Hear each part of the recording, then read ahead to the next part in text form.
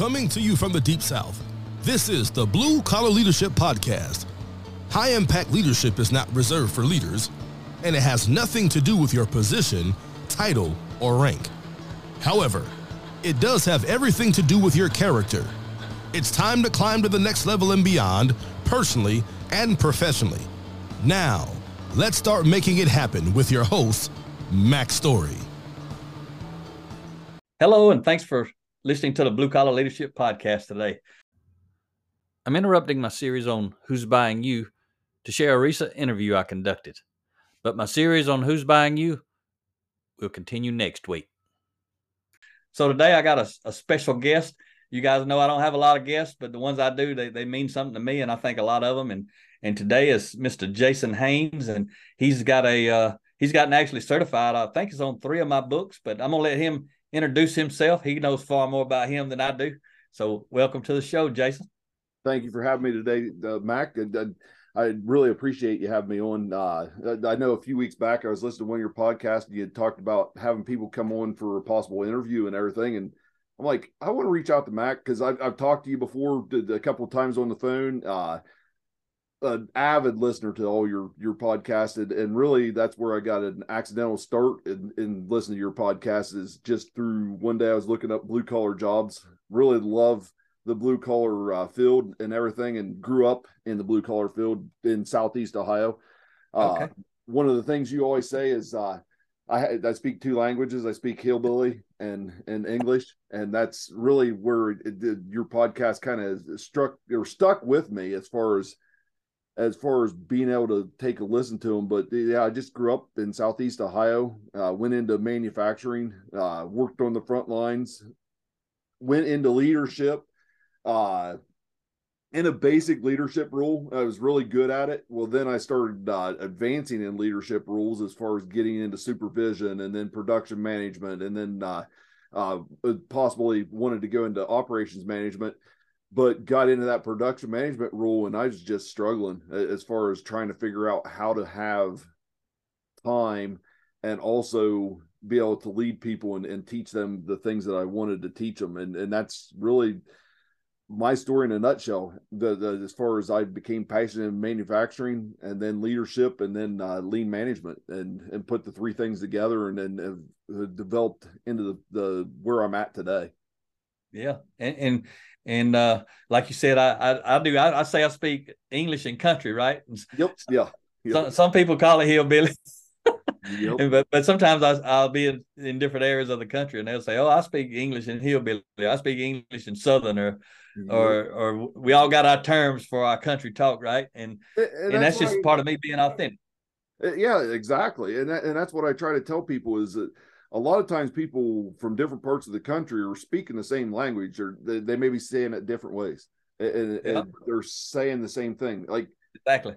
Just from where I'm from, like I said, I'm from Ohio. I'm from the southeast corner of Ohio. My wife's from the southwest corner, and we say pop where I'm from. They say soda where they're from. So, okay, we say Coke down here in the South. Yeah, exactly. So everything's a Coke. Yep.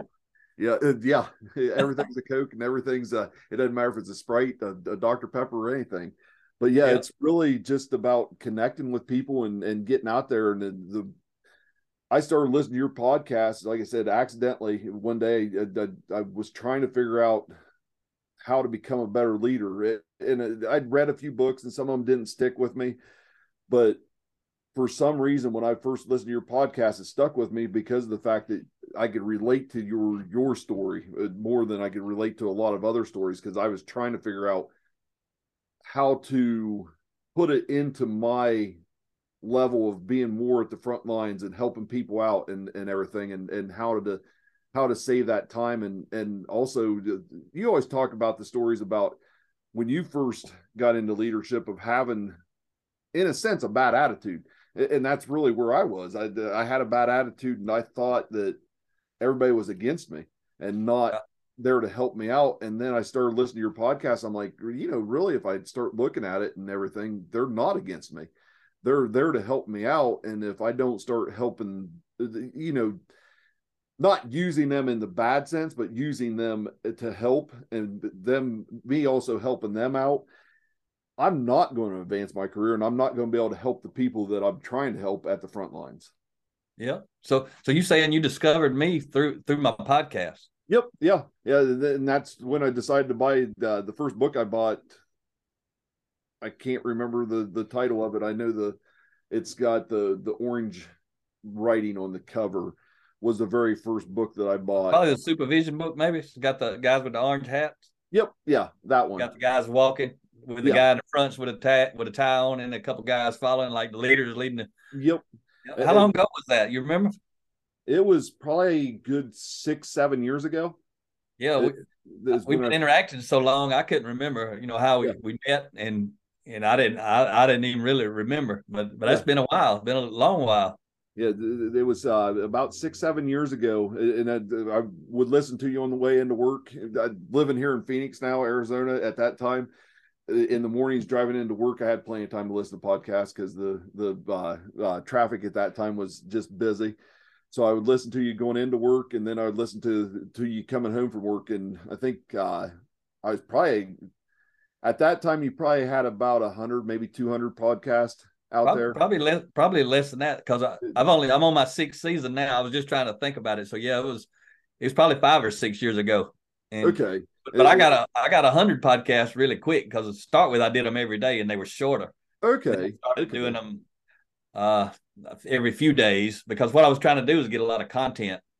When I first started, I didn't have a lot of content. So if I picked up somebody like you, I wanted to have some content they could go back and listen to. So I started out quick and short, and then got a little longer and not as frequently. And now I'm doing them, once a week. And at some point I may do them once every 2 weeks or once a month, as I get busier. Plus right now I got 350 some episodes. There's a lot of content out there, but I got a lot more books to, do my series on. So I'm always writing books. I'm always reading. So I don't know if I'll ever cut back or not. The main thing is just time to do it. So go ahead.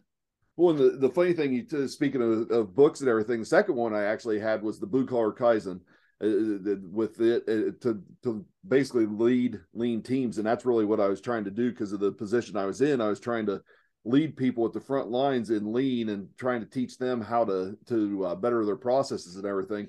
But I wasn't in charge of I wasn't technically in charge of a team.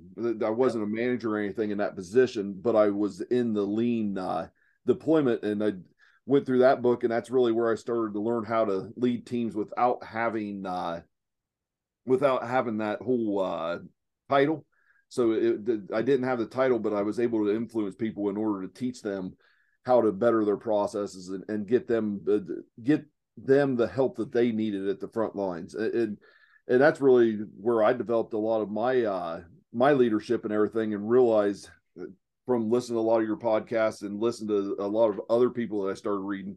And the funny thing, you talk about reading, from where I do, and it's probably the same from where you came from. Reading as a guy back in the day was not what you did, because we beat our chest and we're tougher than everybody else, and we always know everything already. Yeah, we always know everything. And you can't tell us that we don't know something, because we do know that. And I was like, I wish, and now I want to teach my kids that. I want to tell them to pick up books. I wish somebody had told me to pick up books at least once a month, if not multiple times a month. And you don't even have to take hours out of your day. You can read for 20 minutes. You can read, you can set it. Keep that drip going. Yeah, exactly. And that's what I took from a lot of your podcasts and a lot of your books, is just be consistent, be consistent, be present, and keep improving what you do every day. And when you keep improving what you do every day, then you'll be able to have more time to help other people out. And I always talk a lot of the posts that I talk on LinkedIn and everything is lessen the amount of busyness you have in your schedule. And when I say busyness, I know a lot of people are like, oh, that's just going back and saying you're going to be lazy. And I'm like, no, what I'm saying is, instead of doing stuff that doesn't matter, find the stuff that doesn't matter in your daily schedule, put stuff that does matter in your daily schedule, lessen the amount of time that you are spending on that stuff that doesn't matter, so you can provide help for other people. like you've done with your podcasts and your books and everything. Yeah. Yeah, so that's awesome, and in a few minutes, I'm gonna get to what you're literally doing now, who you do it with, that sort of thing. I want to give you a good plug because Okay. I don't do what you do anymore, and I don't know Yeah. a whole lot of people who value what I value, who do what I used to do and what you're Yeah. still doing. So my audience will hear you as a resource, but I just don't want to leave that part about your kids just yet. Because how old are your kids and how many? So I got a 2-year-old boy and a 5-year-old daughter.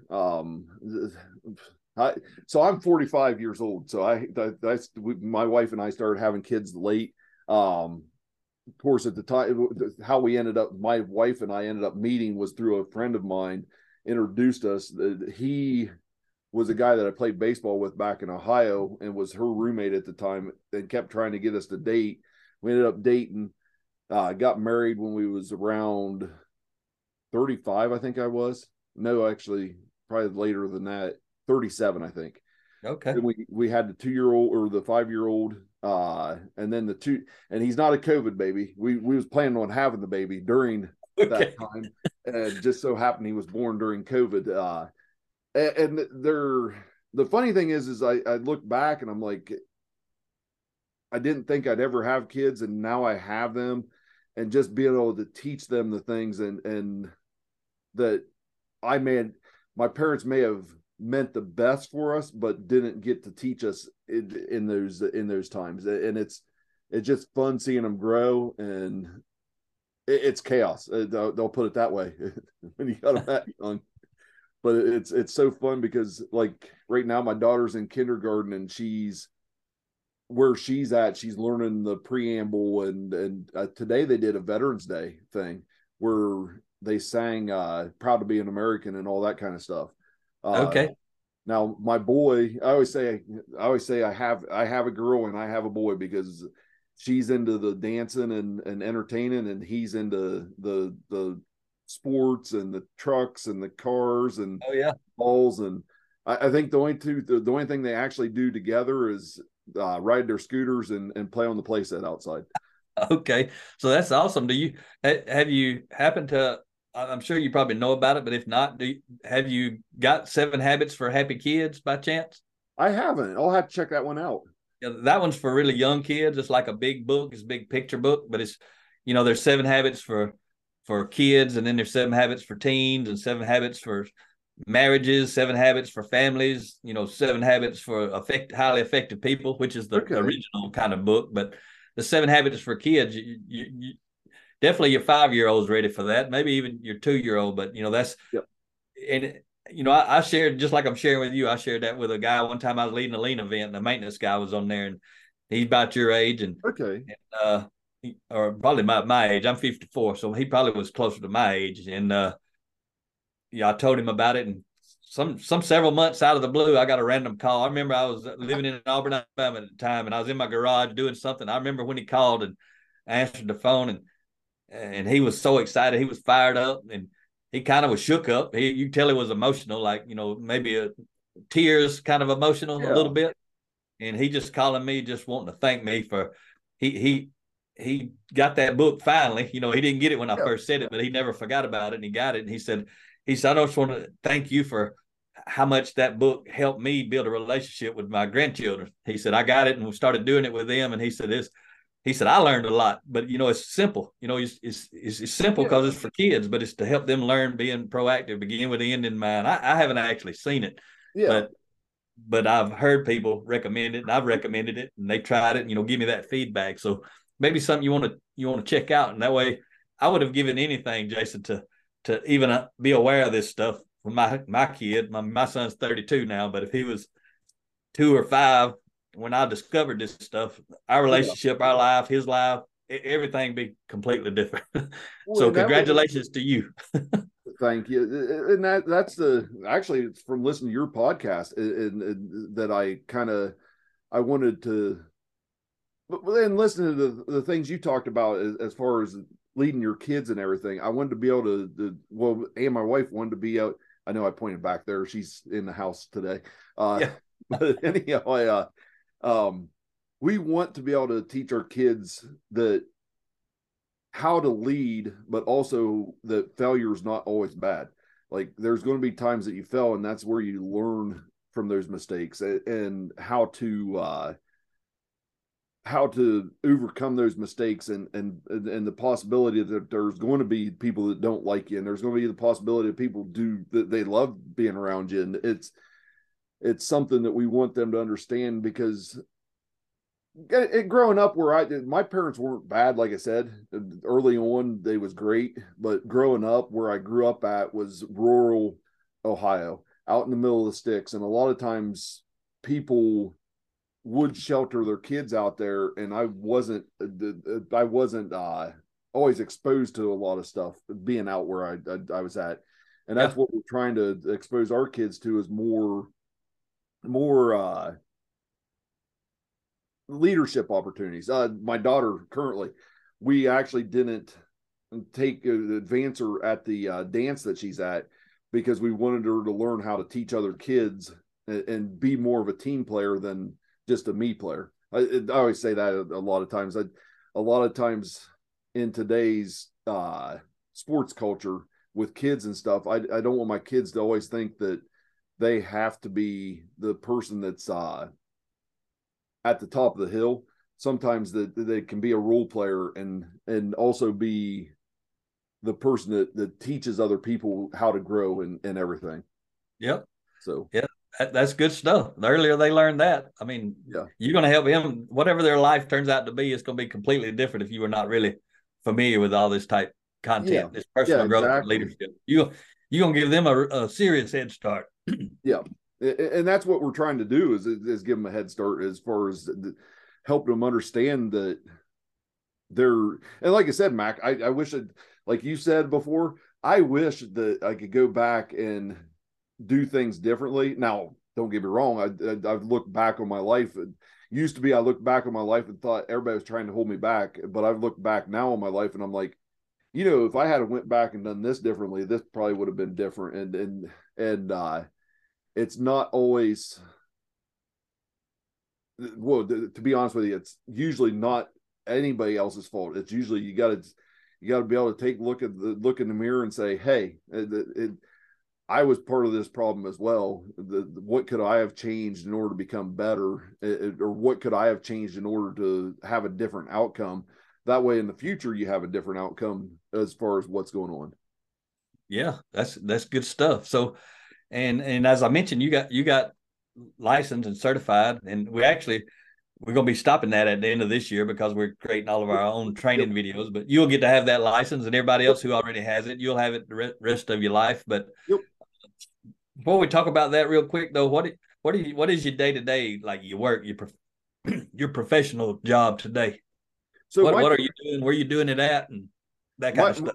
My typical day-to-day is a lot of going into manufacturers, taking a look at their processes. And the biggest reason, as you said, as you got your start, I also got my start in lean manufacturing or lean management. And the story behind that is how I ended up getting really passionate about lean is somebody told me to, in order to advance my career, do a Lean Six Sigma, either the green belt or the black belt. Well, I I actually got both the green and a black belt. But I realized a lot of what Six Sigma has, you can't really apply it to the front line and teach people at the front line, that kind of stuff.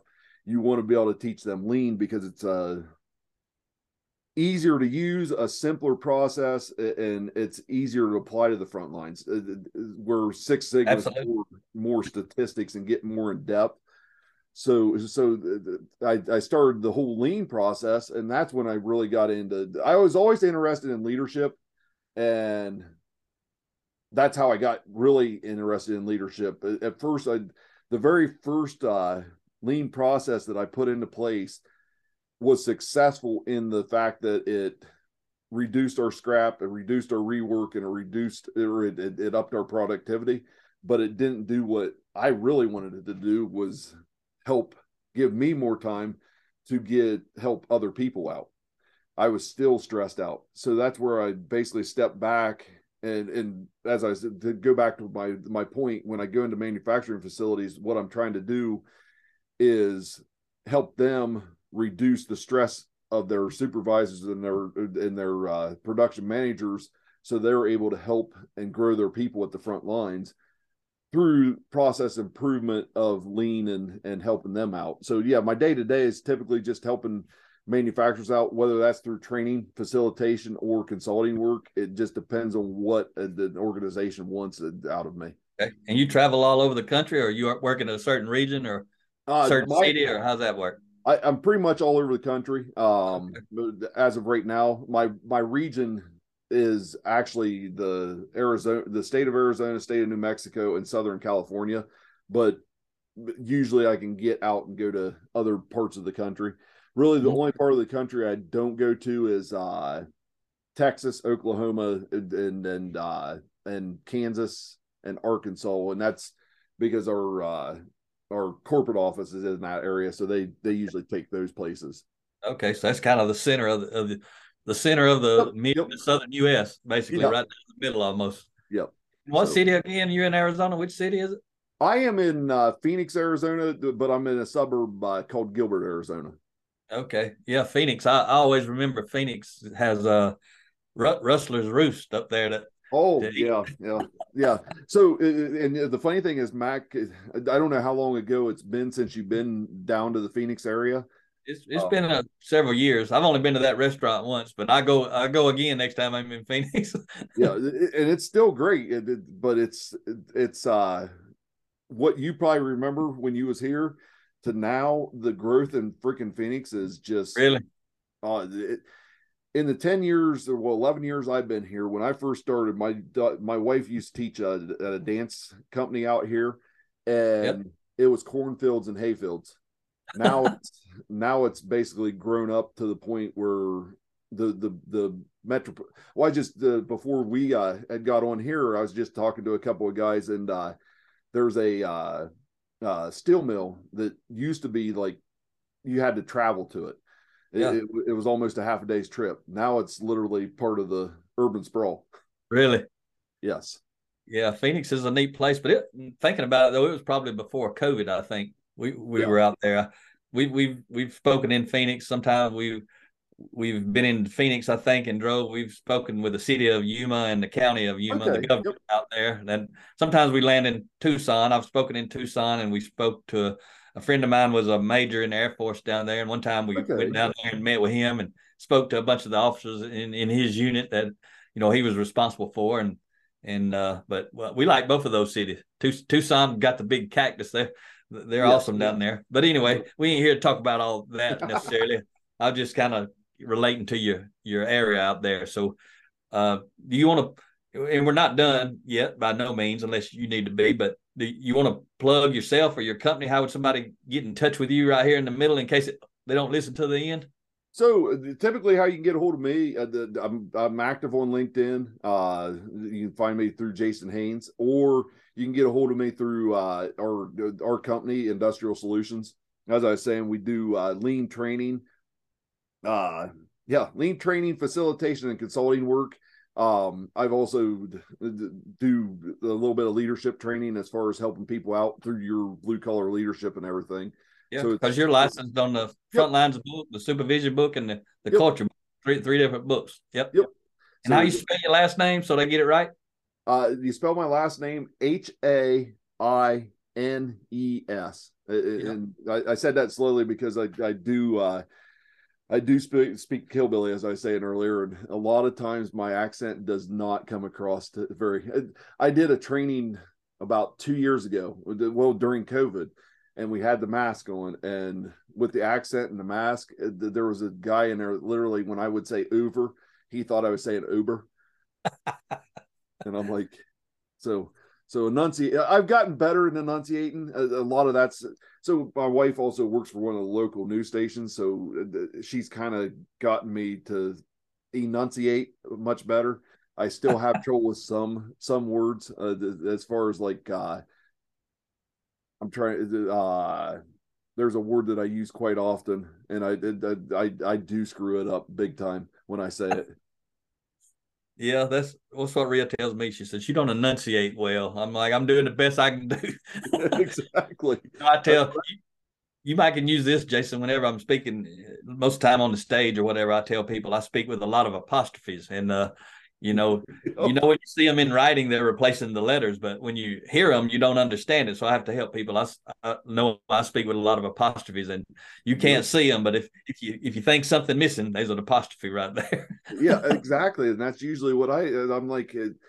I get to talk, and then a lot of time, and I don't know if you do this, a lot of times I get to talk and I say a word and it triggers not a different thought, but something that goes with what I'm talking about. Yeah, you got to go down and dig deeper to give it some supporting content.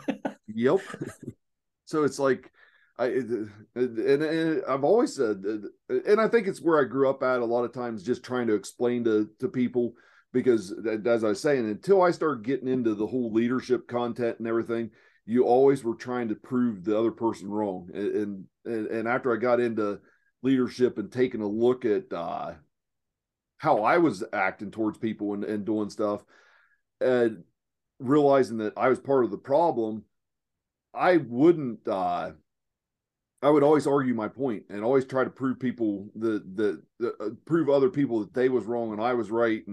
And then you would stop talking to people because you would get upset with them and they don't know what they're talking about. Where now I've got a more of an attitude of, I want to hear other people's stories and want to understand what they're going through. And I do understand, like at the front lines, I do understand there's other people. And that's really how I started really following you and why I wanted to help other people out. Because I had friends at the front lines at manufacturing facilities, or I had friends that couldn't work in manufacturing facilities that I wanted to help out. And I shouldn't say they couldn't work there. They just couldn't because of their circumstances, such as they may have had a kid out of wedlock, or they may be taking care of a parent and the hours just didn't work out. And I wanted to be able to help those people out. Or like people in the manufacturing facilities that I knew could be in leadership, or that I knew could be in a trade or something. And you heard it as well as I've heard it today. We just can't find any skilled workers. And I'm like, a lot of times you got to walk out and look at the front lines and they're right there. You just got to waiting to be developed. Yeah. Waiting to be unleashed. Yeah. waiting to get noticed. Yeah, exactly. And that's where I've wanted to help those people. And I know the song that came out a while back, you probably heard it, the Rich Man North of Richmond. Oh yeah, talked about. Yeah. Olive Anthony. Yeah. A lot of those people that he's talking about in that song is like they want help. They just don't know the direction to go. And that's where I was. I didn't know where to go. I didn't know who to turn to. And that's where, when I came across your podcast, a lot of what you talked about was like, your story was like hearing my story. And that's when I was like, oh, okay, maybe it is not just myself, but maybe it's because I didn't know which direction or who to turn to and what to do. And listen to a lot of the stuff you would talk about once you started going into leadership and stuff, and people putting that faith in you and showing you that there's a different direction. That's when, well, a lot of your life changed. That's when a lot of my life changes. It's people helping me out and realizing that they're helping me out. I didn't have to do it on my own. And there's a better path and a better way to help people out. And one of the frustrating things I usually hear is when we can't find new people, or we can't find enough skilled people. I'm like, you got them right there at the front lines. You got to start changing your processes in order to get them time, because a lot of times they have a family. They're not going to go to a school if they got a family or something like that. So yeah, if you'd actually tap into those people and let them be part of the decision making and all that, if you'd actually use the team as a team instead of just a group of people to do some work, you'd actually build a team, which what I call low impact leaders, managers of people. They're never going to do that, but high impact leaders of people who are also always high impact managers of processes and things. Those kind of leaders would take the same group of people and turn them into a team. And they may disrupt everything they've ever been doing, but they'll be highly efficient. They'll become flexible because that's what they want. They want flexibility. They want results, and they want all this, but they also want to have a life of some kind. Yeah. But a lot of times it's all about the leader. It's all about me. How do I create what I want? How do I get what I want? I'm just, pay these people fair, give them some benefits, and they ought to just be happy to come along. But they're people too. They've got ambitions and dreams and desires and a life. Yeah. And I can't remember if you said it or if it's somebody else I've heard say it. Also, the way you treat those people is going to reflect how they sell the company outside of. Oh yeah, I talk about that a lot.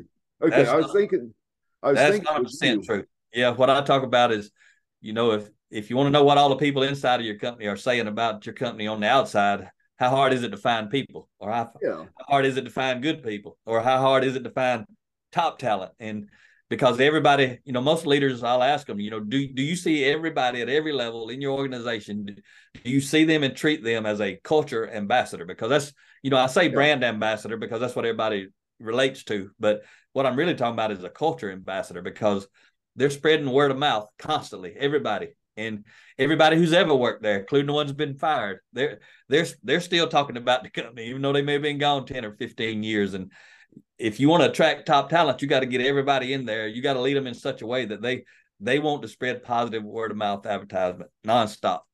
Exactly. And even better is that they're talking about trying to get high school kids and younger people interested in manufacturing or in blue collar trades. And I'm like, well, you got to realize if you don't treat the parents that are working at the front lines well, they're selling to their kids and telling their kids. The case in point, my dad and my grandpa told me to never go into manufacturing. Now I ended up in manufacturing, but that's because I partied too much at college and didn't take that too seriously. I got a degree, but it was after I went and got into manufacturing. But I thought I disappointed my parents because I went into that. So at first I had a bad attitude, thinking this is just a rum-dum job. I'm going nowhere. And a lot of frontline leadership, or not just frontline leadership, even upper management leadership, has to realize that when you treat the frontline employees badly, they're going home to tell their kids, you do not want to go into that field. You need to, and their friends at the kids' ball game on Friday night or Saturday afternoon, wherever they, when somebody says just natural network and you meet somebody and they say where you work, what you do, what's it like? I mean, they about to start advertising for your company, and leaders have to understand that because it matters. Yep. A lot of times the easiest way to get employees into your company is the people with the front lines. If you treat them well, they're going to tell their friends about it, and they'll bring people in. And usually when you bring people in that know each other, they work a lot better together because they don't have to go through that whole relationship building process in order to work together. So, and if they recommend to their boss and the boss actually hires them, they want to help that person be successful, especially if they know them. Yep. But that's where when you do that, you're starting to include the workforce in decision making. I mean, about who we going to hire. So that's pretty cool. So what's something personal that you've learned either from my books or somebody else's books, but it doesn't matter. But what's a personal couple of one or two principles in your personal life that's really resonated that kind of made you think, pause, maybe shift directions or something like that? So I think the biggest thing, the biggest principle I've learned, not just from your book, but also from picking up the Bible and a lot of other things, is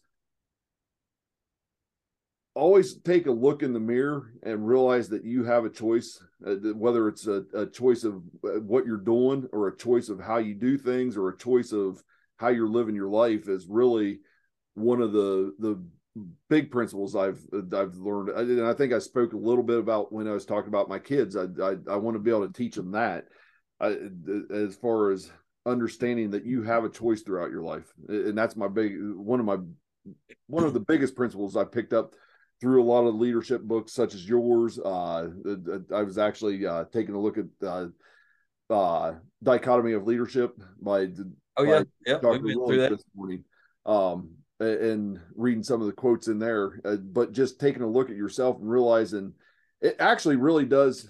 I'm not a self-help person, but I really do realize that it does take, you got to start working on what you do and yourself before you're able to help others.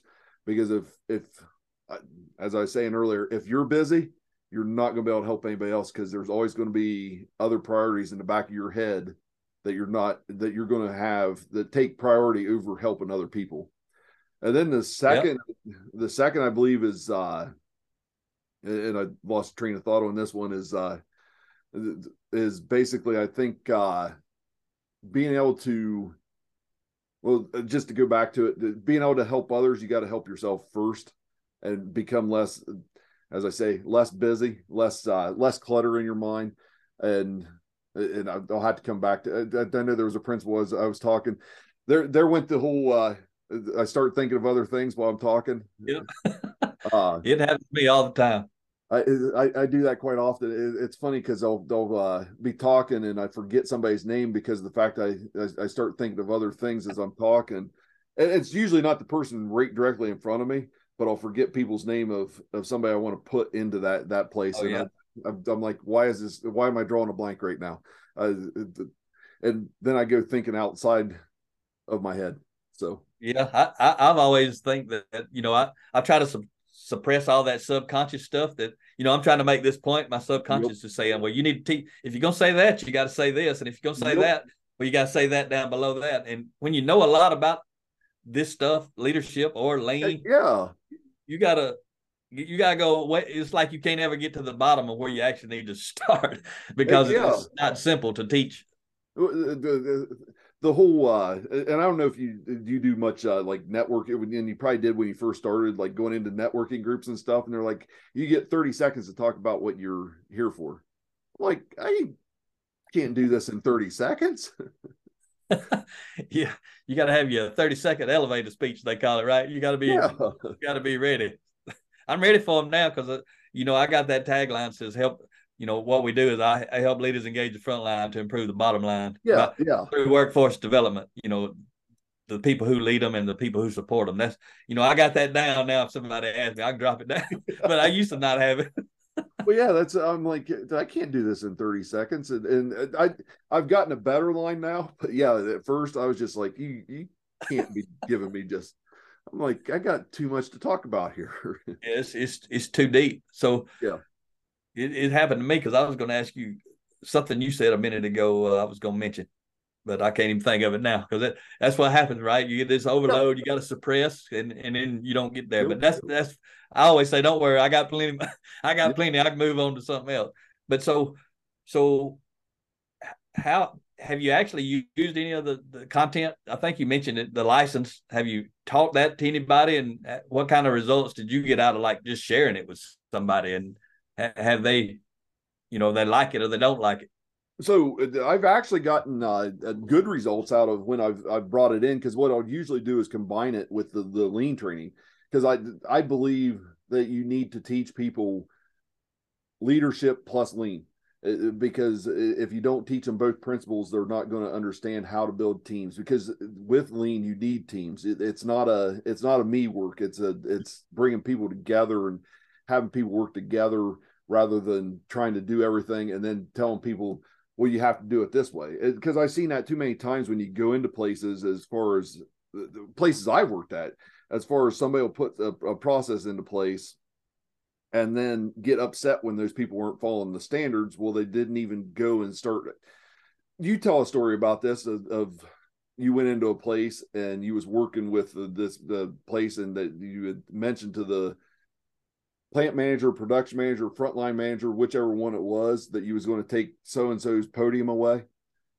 And somehow it inadvertently the platform. Yep. Yeah, the platform inadvertently got to that person. Well, a lot of times, a lot of places will do that. They'll just go in there and take the person's platform away and basically tell them to deal with it.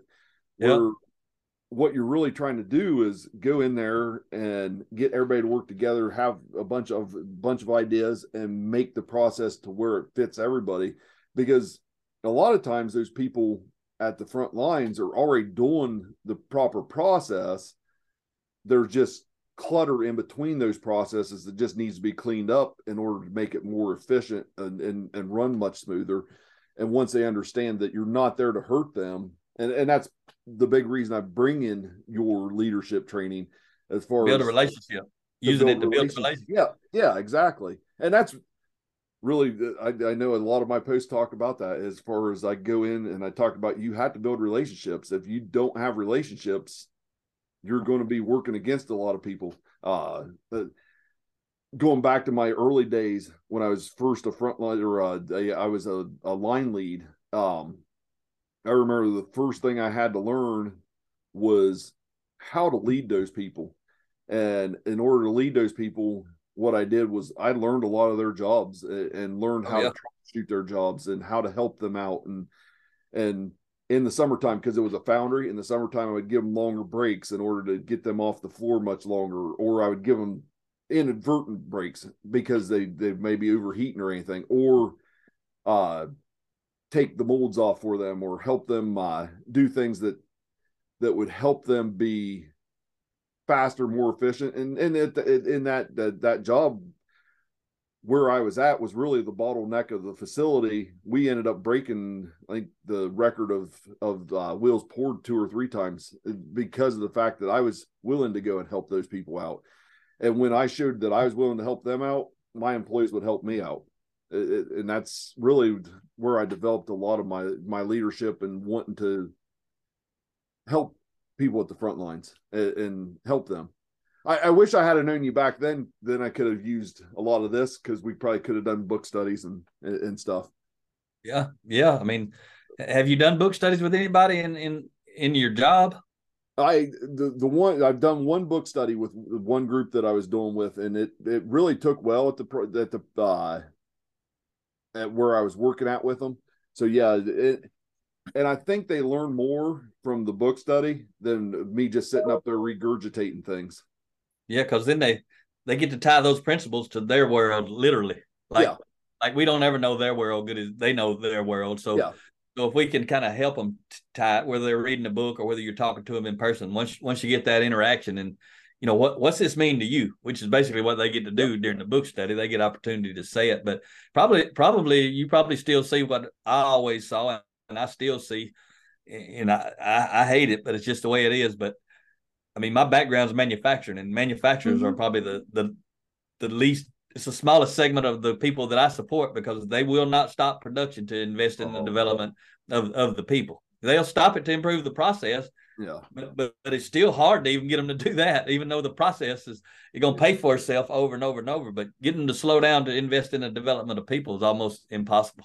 And that's why I did the book study with, I crammed it into my training, basically. Had to. So it was like, it was a way to help them out, because I wanted to be able to build relationships with them. And when you sit down and talk to people and get to understand what they're doing, it was easier for us to start implementing what we was doing out on the floor. Got the mindset right.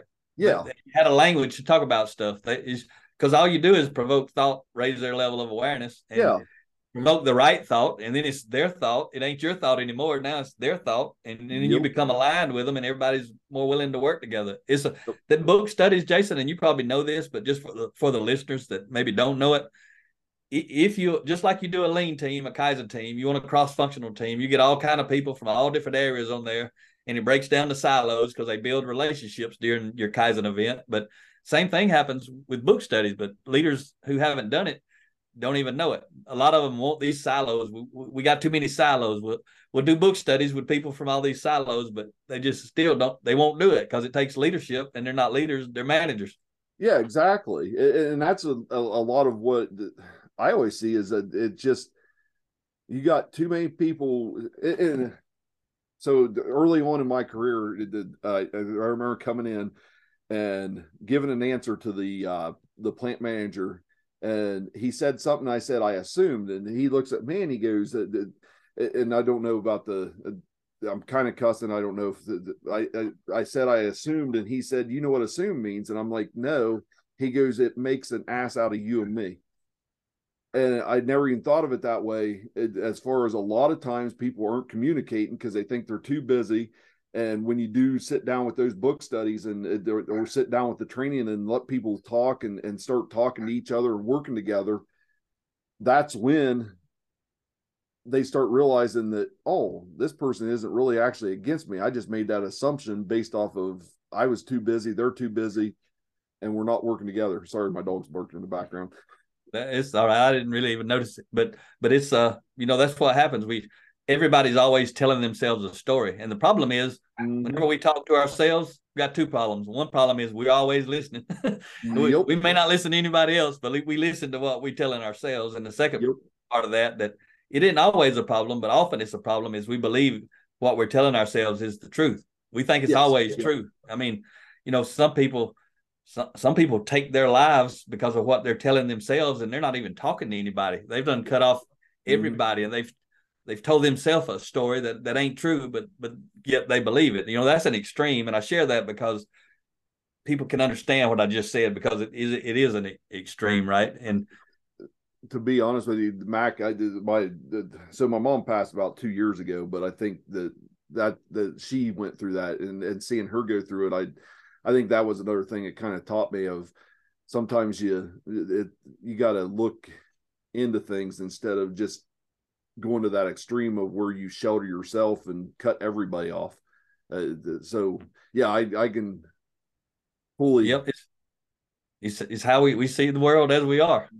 We don't see it as it is. We see it as we are, and that's why Rhea talks on this a lot. She talks about you hear of post-traumatic stress, but she talks about post-traumatic growth. After you go through some stuff to grow because of it is better than having to stress. But she talks about it in a way that I ain't really heard any other people talk about it. But she likes to talk about pre-traumatic growth.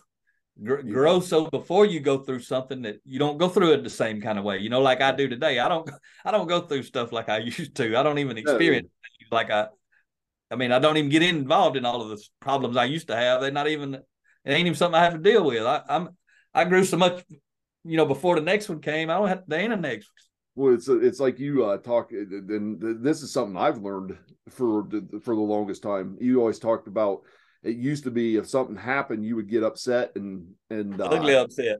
Yeah, and I was the same way. Like I would get upset because I made that assumption that working in a factory, you would get upset. You wouldn't talk to the other person on the other shift to see what happened, and you just be instantly upset with them and wouldn't even talk to them. There might have been something that happened in the middle of the night that they didn't get to record something, and you're like, well, they just didn't tell me. And I'm like, now as I step back and I'm like, that was stupid.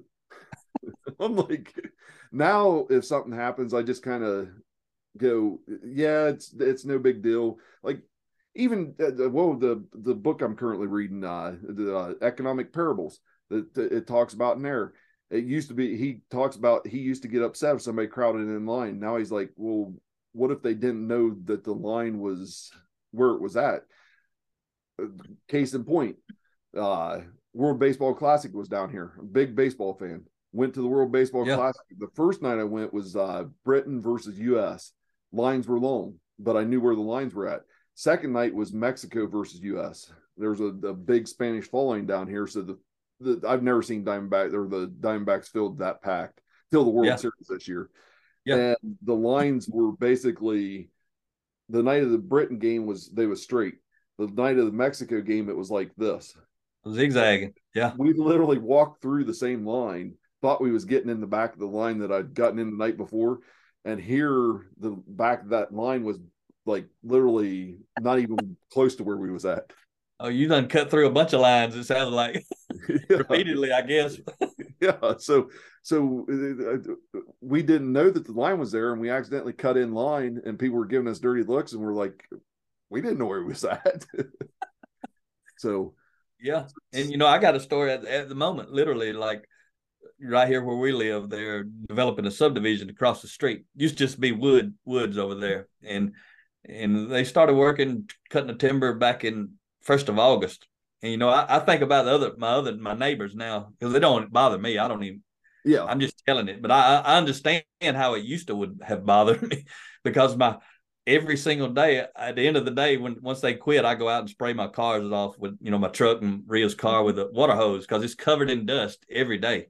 And the house is covered in dust, and our back porch, we got a screened in back porch, and every day the tables and the chairs are covered in dust. And it's just life. They got a right to do that, but used to, I'd have been angry about that. I guarantee you, One of my neighbors, actually, he's retired, and he's got a car business, like a car cleaning business. He just does it periodically, but he's high dollar guy. He don't get a lot of work, but he does with the clay bar, and he does like all these ceramic coating. He does some good stuff, but he does it right outside of his garage, right there in his yard. Normally, they basically shut down his part-time business. I bet he's fired up, but I don't even care. I just go out and spray with the hose and thing. I bet my neighbors are irritated because they're the way I used to be, probably more than likely. But that's how I'm talking about pre-traumatic growth. I mean, I ain't had that problem, but I also think about, like, when I'm speaking to construction companies in the future, I never had this level of awareness about, when they go do something like that. I ain't ever lived across the road.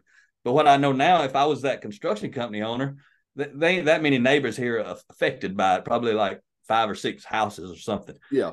First thing I'd do is I'd come over and say what we're going to be doing. I'd go meet the people and tell them what we're going to be doing. And I'd say, I went ahead and purchased you guys a annual pass, up here at the automatic car wash. It's like 5 miles away. Probably costs less than $100 or something for a year. I don't know how much it'd be for unlimited. I'd give everybody one of those and, build some trust and some goodwill. I know we're going to get your car dirty, but here's your thing to go get it cleaned, for the next year. And, something like that I would do. But you still might have people going to be mad at you or whatever. But because, see, I guarantee you my neighbors, one of them I know is talking bad about these folks, right? And that's word of mouth for their business. But just things like that, a lot of business owners don't really think about how's their business impacting the community, who's also talking about how they work and how they operate. Yeah. I think that, even though we always talk about it's social media, I think it's actually gotten worse with social media, because I think we actually communicate less with it, because usually I can't hardly watch the news anymore, because it's just people yelling at each other. And that's what social media a lot of times is, people yelling at each other without verbally saying it. Yeah. And trying to make you believe what they believe versus, the news. Instead of the news, I wish we had the old days news where they just tell you what happened in the world and you figure out what to do with it. But there really ain't none of that news. And the only way you're going to get it is you got to read the news, which I read a lot. I read X a lot, but you got to search for it and you got to read through the junk. And there's so much distrust in our world. It's unfortunate. And, health-wise, government-wise, every kind of way, so much loss of trust, and people can't hardly even function. Yeah. They don't know what to do or who to believe. Yeah. It's really sad. But I'm doing what I can do to help fix the real root cause. When we're talking lean, is the root cause of every problem we got is character. Yep, exactly. Yeah. Well, I appreciate you being here to help. I appreciate it as well. Like I said, if I hadn't found you and other people, I'd probably be in the same boat that I was 10 years ago. The complaining and thinking it was everybody else's fault, and not realizing that I had to look in the mirror and look at myself as well, and be part of rather than complaining, be part of the solution. You got anything you really, really wanted to share that maybe popped up, you didn't get a chance? Or I just like people to be able to understand that there is help out there. People like yourself, like myself, there's a different pathway than what I thought there was when I was early on. I thought, to be honest with you, I thought the only pathway was either you go to college or you go to college, or you go to and I don't mean this derogatory, you go to a blue collar job and become a loser. And I realized that you're not a loser in a blue collar job. You're a contributor. Yeah, you're a contributor, and there's a lot of good people at the front lines, and there's and really with not just in manufacturing, but also in construction and in the warehouse industry, and in pretty much any frontline blue collar job, there's plenty of people there that they want to do better and they want to see better. You just got to show that you really do care about them and you want them to advance. And one thing, also going back to blue collar jobs, I know we talked a little bit about manufacturing, of not shutting things down. Also showing that you can train them at the front lines and train them in stuff that they need to be trained in. because a lot of times those people at the front lines don't see a pathway. And if you start showing them a pathway to get there, such as something as simple as what me and you do as far as doing lean training or leadership training, it helps them grow and helps them advance their careers. Yep. And what you're touching on now, that's one reason I do the book deal, because sometimes all somebody needs is an introduction. Even though I might not get to speak to those folks, they may not get to do book studies, but maybe I speak to 20 or 30 other leaders, and these leaders buy 300 books or 900 books. As soon as we get done recording this podcast, I'm about to go order 3,000 plus books, to ship to a client who is doing book studies with a workforce of 1,800 people. And it's powerful, but a lot of companies get the books, but the people don't do book studies, and they don't hear us speak. We just speak to the leaders, but the leaders will actually go give out the books. And some people, all they need is that introduction, and they'll be curious and they'll open it. And it'll be like me when my friend gave me the 1 hour audio and changed my life, because I fed myself. Once I learned where to eat, I started feeding myself. And a lot of people in any blue collar jobs, they ain't familiar with this type stuff. So thank you for getting out there and giving it to them. So I think it looks like we got almost an hour wrapped up. That didn't take long, did it? No. Actually, it doesn't typically. There's times I've been in places that it felt like it took forever. On podcasts, you mean? Something like that? Yeah. A couple of podcasts, it's like you get to the 15-minute point, and it's like, are you kidding me? I still got that long. Yeah, we could go all day talking. Ain't no doubt about that, because we're on the same level and we value a lot of the same stuff. So really, really appreciate you being, on here to share what it means to you and what you're doing. And I hope maybe some of my audience who needs some lean support, Jason Haines, Haines, look him up on LinkedIn at a minimum. Follow him on LinkedIn, because he puts out some stuff like I do. He helps, I put out the daily drip. I don't know if you do it daily, but you do it pretty consistently. Yeah. I typically do it daily. Usually at 7:30 Arizona time. And I say Arizona because we don't observe. Y'all don't change. All right. So, I appreciate you being here, and thank you. And we're going to go ahead and wrap it up. That's good with you? Yep. Thank you, Mac. All right. Thanks, Jason. Everybody, talk to you next time.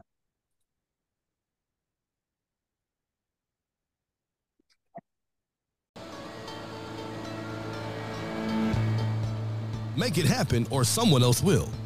It might as well be you. Are you serious about taking your career and your life to the next level and beyond? Check out Mac Story's Blue Collar Leadership Series books and others, now available on audio, along with paperback and ebooks at Amazon, iTunes, and Audible. Please visit bluecollarleadership.com to learn about Mac's books, programs, special offers, certifications, and more. Thank you for listening to the Blue Collar Leadership Podcast.